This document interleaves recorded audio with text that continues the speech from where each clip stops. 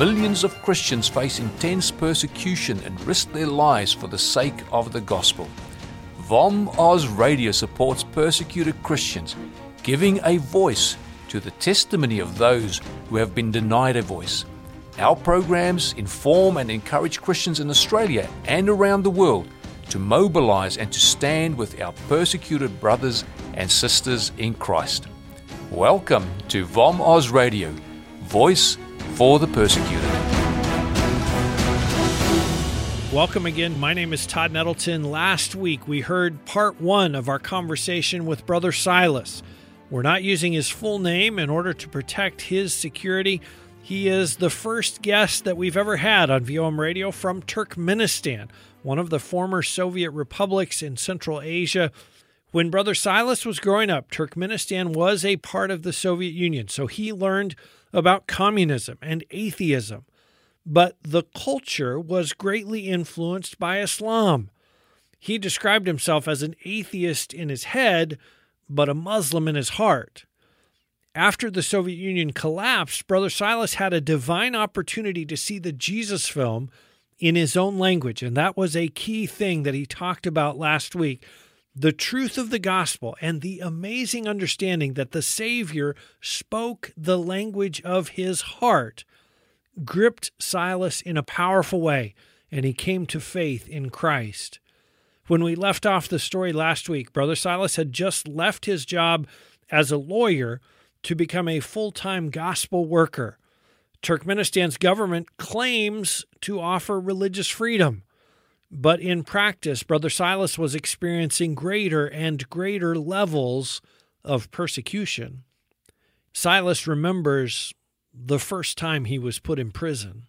The first one, when they arrested me, they just put me into cell with other people, where I had opportunity to preach the gospel to other people in the cell. Like last time when they arrested me, they didn't do interrogations. Usually, when they arrest me, they interrogate me or they ask questions. And initially, you're a trained lawyer. So do you kind of feel like, oh, I can handle this. I can answer their questions. Right. I'm a lawyer. This is what I do. Yes. So at what point did you start to feel frightened or this is not going well? When they printed the article about me on the central newspaper, I actually went to and investigated, found the author of that article, and I confronted him. I said, why you wrote these things about me without knowing me, interviewing me, knowing my life, anything? And then he was like, oh, it's not me. It was ordered by Secret Services. I was naive, or I believed in rule of law or something like that. My law side again went to lawyer. I asked him to take a case to the court, this newspaper, saying they did wrong. Libel. Yeah. And my lawyer, she said, you know where the order came from, and don't mess with them. Their practice is, she said, they may create a car crash or you crossing the street and some car will hit your children or yourself. And it wasn't persecution, it was just a car accident. Yeah, she knew about that, and she warned. And I was like, really? Would they do that? We're not under Russia anymore or communist regime. We're like independent people. These are my brothers, Turkmen brothers, that, my people, they won't do that. But later, when we didn't obey their demands, we were traveling in my car with my 2 children. My wife was pregnant, 5 months old. Pregnancy, and we were traveling from capital city to going to my village, which is 500 kilometers. You drove through usually drive through the wilderness, and a semi-truck approached and tried to hit my car. My car ended up rolling over off the road into the low, steep embankment. Yeah, and upside down. My son was injured. He was, cut in his head and blood was rushing out. And my wife was in pain.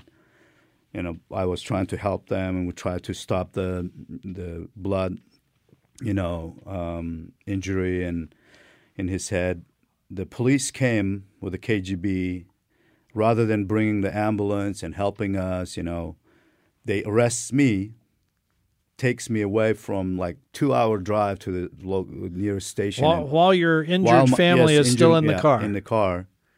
They were not happy. When they saw us, they were not happy because you survived? They came and checked on us whether were we alive or not, Wow. But when they found us that we were alive, they took me away for 2 hours, almost 3 hours, and then, my wife in pain and everything.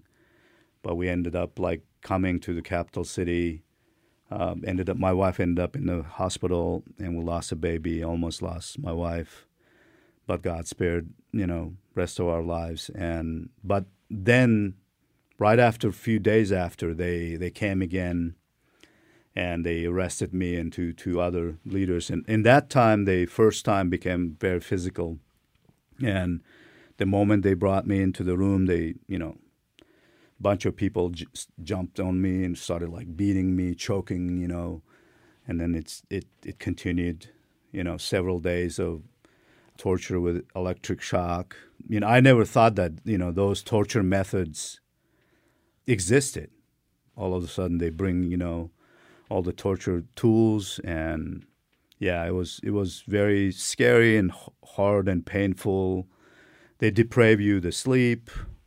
Every methodology that they developed to, inflict the pain, emotionally and physical pain, and at the same time, like threatening that they're going to do that same things to your wife, and it's unbelievable. How did you get through it? How did you hold on to your faith? Hold on to your sanity?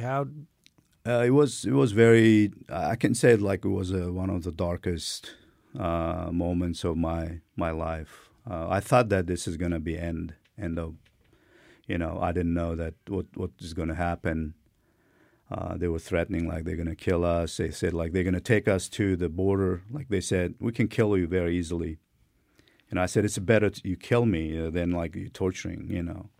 At times I prayed to God like, would you please take my life out and take me to yourself. Right. Rather than I can't handle any more of this. Yes, I can't bear this pain anymore. Would you help me? Was there ever the why question? God, why Yes. are you letting this happen? Oh yeah. Why question? And that moment is like every level of attack. You are in like very strong spiritual attack. Like you can feel the powers of darkness like really overcoming and attacking you spiritually, putting a lot of doubts. One of them is like, if God loves you, why, he inflicting pain? How can he let this happen to you? He's not, good God, that you trusted him. You're a good guy, but look at you, And then another thing is like bringing shame. Oh, you're afraid now. You're feared for your life. God is not impressed, like. I think going through that painful experience and being in that moment of like weakness and relying, and your only hope is God.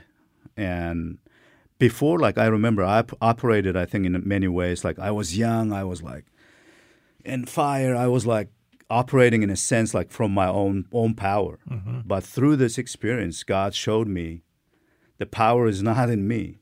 The power is in Him, and the passages that like Paul says that I'm not going to boast on my strength or the every accomplishments, but I'm going to boast in my weakness, because in my weakness the power of God is revealed and showed. And it was, I think, the same way God used that to show the power belongs to Him, the work of the salvation and transformation and building His church belongs to Him. Like, again, another thing is that really was comforting to me was understanding Christ's suffering was comforting to me. And Jesus, those episodes of the Bible where Jesus comes in the Garden of Gethsemane, praying, the Father, would you make this cup go? And in His suffering, you can, knowing your God, your Savior, understands your pain because he went through more crucial, more excruciating pain and death himself. It was a comforting moment and comforting thing for me to be able to hold on to him and not get crazy or or give up right. in my faith and walk with him. And God was saying, I understand your weakness. I understand your asking those questions. Just trust me, and I understand.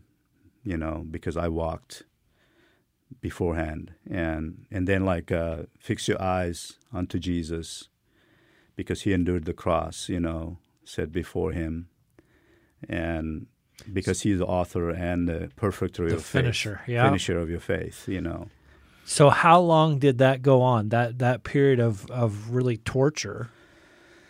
For a few days, they were doing the actual torture and deprivation and interrogations and different things. But then all of a sudden, their attitude changed because they, as I said earlier, that some international community heard about the situation, what they were doing to us, and especially the U.S. ambassador at that time, on behalf of the Christians, he called authorities and said that this is not right, what you guys doing, and we ask you to treat them normal and release them. That actually helped us not being in prison for long term, or maybe interrupt their plans to get rid of us for somehow. And they decided to release me and other leaders, but their purpose was go and confiscate our houses or apartments where we're staying, and then kick us out and move us far away from the capital city. But their plan was rearrest us in our hometown, where nobody would notice. Yes, and then deal there, maybe. Actually, it was interesting that the moment they released and confiscated our house, we went into hiding, but they came searching for us in the capital city and also in the hometown. They came to my parents' house and friends, and they were interrogating them and asking where we were, and that's how it went from there. Did your wife have a similar experience as far as going through that God just kind of sustained her to be able to endure, or how was her experience different from yours? They, that's pain of losing our baby and almost losing her own life. She was a near-death experience. She was losing a lot of blood while she was waiting for the doctors to respond and help her. They reject her to help, but then in the end they decided to help her, and God intervened. Definitely, that was very tough for her. Physically, they didn't touch her, but after they arrested us, they came to the apartment where she was staying with other ladies, and they were harassing her emotionally, threatening, trying to sexually harass her, scaring kids. I mean, that's in our culture. It's a very unacceptable behavior. It's a very shameful. Very shameful to do that kind of stuff. Even Muslim people, don't accept that kind of behavior. But unfortunately, some of the agents of KGB were behaving very bad and against her. But at the same time, there was she says there was one KGB guy who was very decent, and he tried to protect her and from the bad guys, who tried to sexual harass and emotionally, attack her.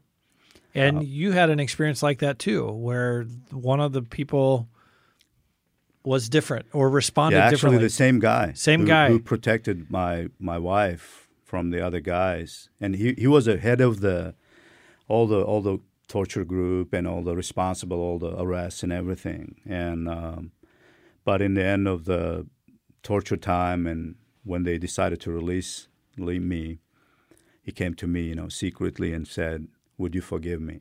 Wow. And he said, "Would you pray for my family?" And he said, "I couldn't listen to the cry of my heart and treat you, stop treating you that way, because I was afraid that they will put me in the same position if I protect you and not obey their orders." he was a nice guy. I mean, something happened. Was it hard for you to forgive, though? I mean, this is the guy who's just overseen your torture. Mm. Was there any part of you that was like, no, I'm not going to forgive you because I just got tortured? God worked in my spirit, in my heart. I think I forgave him that moment. And because I saw genuine repentance or, remorse after he released, asking for forgiveness. As I said, he tried to protect us now from the other guys, and the order was given to him. His responsibility was like confiscate all the apartments wherever we stayed and kick us out from our apartments, and he was responsible for that. And one of our church leaders that ended up in same situation, they came actually to his house. This KGB head of that, he came early morning because he didn't sleep whole day. They were busy doing different things, and now he was on charge of like get him out from the house and seal it and claim it for themselves, and without order, without court order. Right. Without any legal framework, they're just, what do you call it? They can thugs. Do whatever they want. Yep. Yeah. A few days ago, he tortured this brother, and now he knocks the door, and then he opens, and then he says, "I came here, in a few hours, the rest of the team will come, and you guys get out. We kick you out, but can I take a nap on your porch here because I'm so tired?" The head of the KGB who tortured all of us begs for a nap. Asks for a nap and rest place. And he finds a rest in the house of the one that he tortured. And he says, yeah, of course. And the brother who was tortured by him now puts a mat and everything, nice cover and everything, and lets this KGB department leader rest for several hours until the rest of the team comes. And he wasn't afraid that, usually you would if they tortured some like maybe I don't know, Islamists or somebody else, they could have like retaliate and take this opportunity to beat him up or kill him, maybe even because you have this anger because you unjustly tortured. So much inflicted pain and everything. But this brother serves him.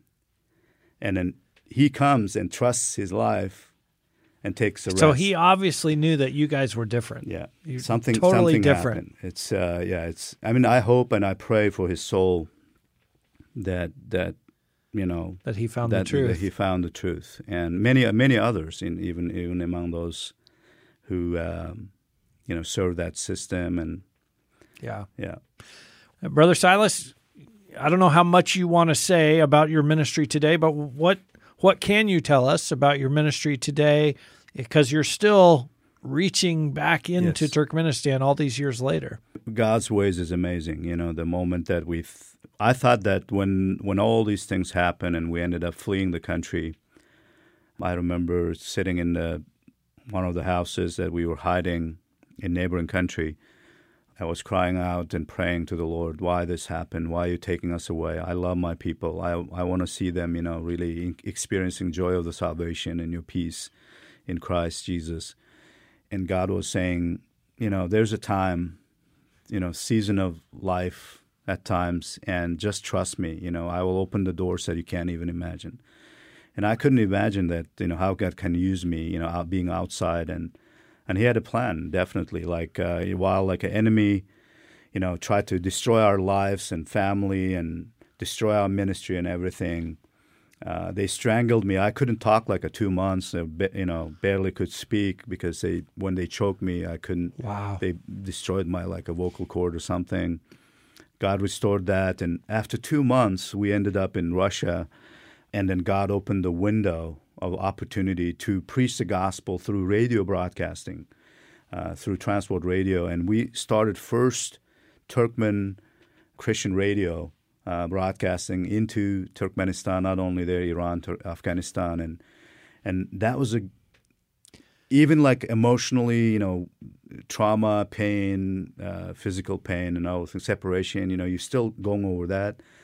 I was able to rejoice for the opportunity of sharing the gospel, the good news, again, with my people through that broadcasting. And now more people were able to listen.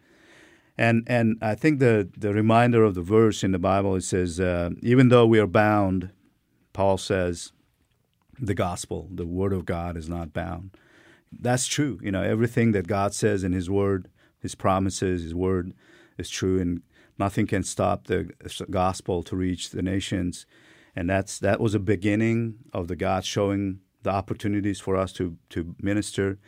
Many years, after we came to Norway and then USA, we continued the radio broadcasting from here. Many years, and then also I created as a technology and internet was growing.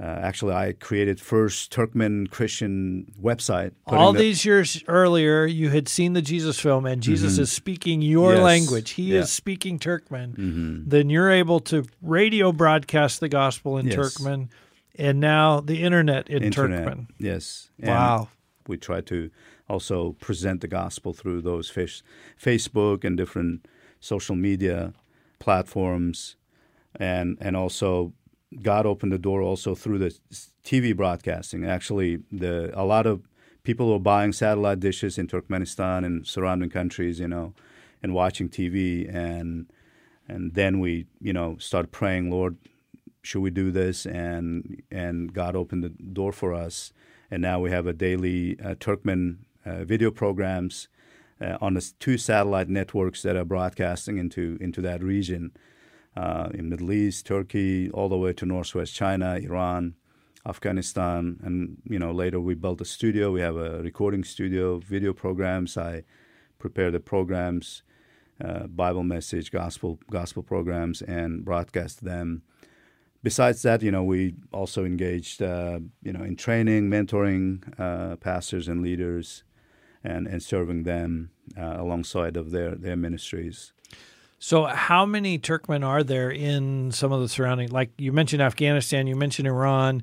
Is that kind of where the biggest concentration is, or are they spread even wider than that? Yeah, biggest concentration of like a Turkmen that are more culturally, language-wise, close to each other, are more than 10 million. 5 million, or they say 6 million officially in Turkmenistan, close to 3 million in Iran, and 2.5 million in Afghanistan. Okay. Beyond that, they several 100,000 in surrounding Central Asian countries, some in Russia, but then separated group. The language-wise, they're more closer to Turkish, but the identity, ethnic identity, are Turkmen. They're called Levantine Turkmen or Middle Eastern Turkmen. There are more than 2 million Turkmen in Iraq, another million or so in Syria, Jordan, Egypt. In that area is a Middle Eastern Turkmen. So they're spread all over. Yeah. Wow. And altogether maybe 15 million. A couple more questions, maybe just 2. One, for our listeners who know Muslims, they work with a Muslim, they go to school with a Muslim, they want to talk to them about Jesus, but they're intimidated. I don't know enough. I don't know the Quran. I don't know how to convince them. Give us some advice. Yeah, I mean, Muslim people, our people, most of the time, they're very, like a Turkmen people, I can say. They're very friendly. Oh, the hospitality in that part of the world is amazing. They love friendship and, very relational. And that's why they appreciate. I mean, if you approach them, if you build a relationship with them, or friendship with them, they appreciate that, and really expressing your love and care, and that's important thing, and the important characters of Christ and the Christians should be that way. And another thing is that they're very open. Usually, Muslim people are open for spiritual conversations. You can learn about their faith, their culture, and through that find the ways. And you can share also your own testimony, why you believe in Christ. I think the important thing is that introduce Jesus, tell the stories about Jesus. And, a lot of times, that maybe Muslim people and other people from other cultures are intimidated or they don't like the Christianity. And there are a lot of misunderstandings, definitely, from, I think, all the sides. Right. Sometimes we misunderstand them and then they misunderstand us. That's why I think clearing those. But bringing pure gospel, life of Christ and His teaching, His words. Another thing is that always good to present the gospel in the language of, the Muslim, fellow Muslim. Like Muslim people represent so many nations. That's why it's very important, to find out the heart language, because the power of the gospel in the language, heart language, is amazing. And that's why, I recommend Jesus Film, show that if it's possible in their language, or recommend that. It's going to be powerful, I think, I believe. And as you said in your own story, when you saw Jesus speaking Turkmen, it changed everything. So last question, we always like to equip our listeners to pray. The government of Turkmenistan, there's a different leader now, but the pressure against the church is similar. How can we pray for Turkmenistan, for kind of the country as a whole, but then especially for our Christian brothers and sisters there? Yeah, I pray that God will, work in the hearts of those who rule the country.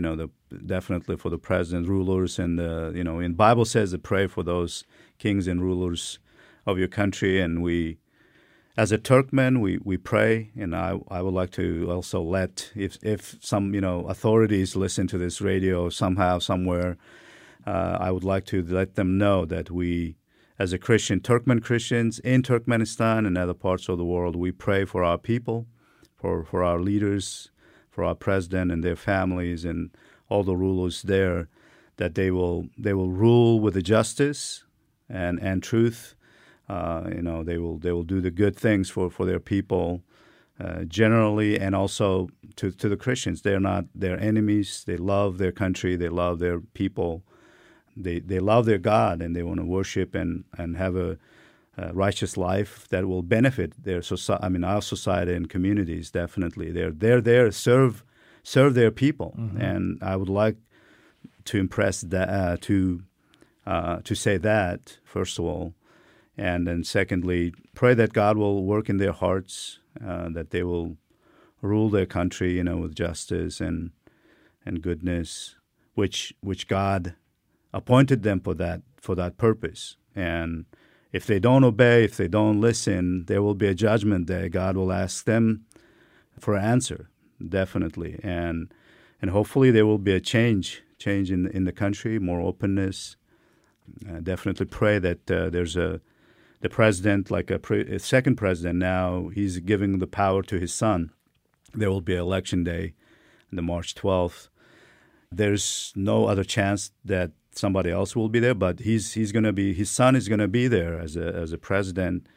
But hopefully, he will rule with a more open-handed, more freedom for people in every area. And also pray for churches there.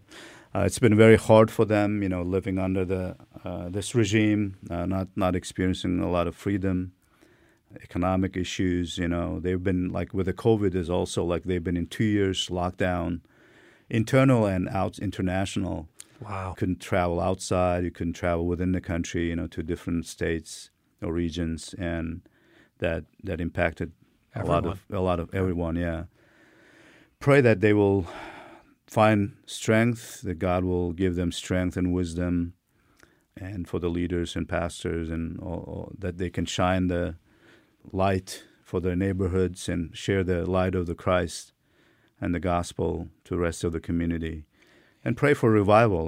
We pray for that God will touch many, many, many thousands of millions of hearts in that part of the world. Amen. And then that they will experience the love of Christ and joy of salvation and the peace of Christ in their lives. Amen.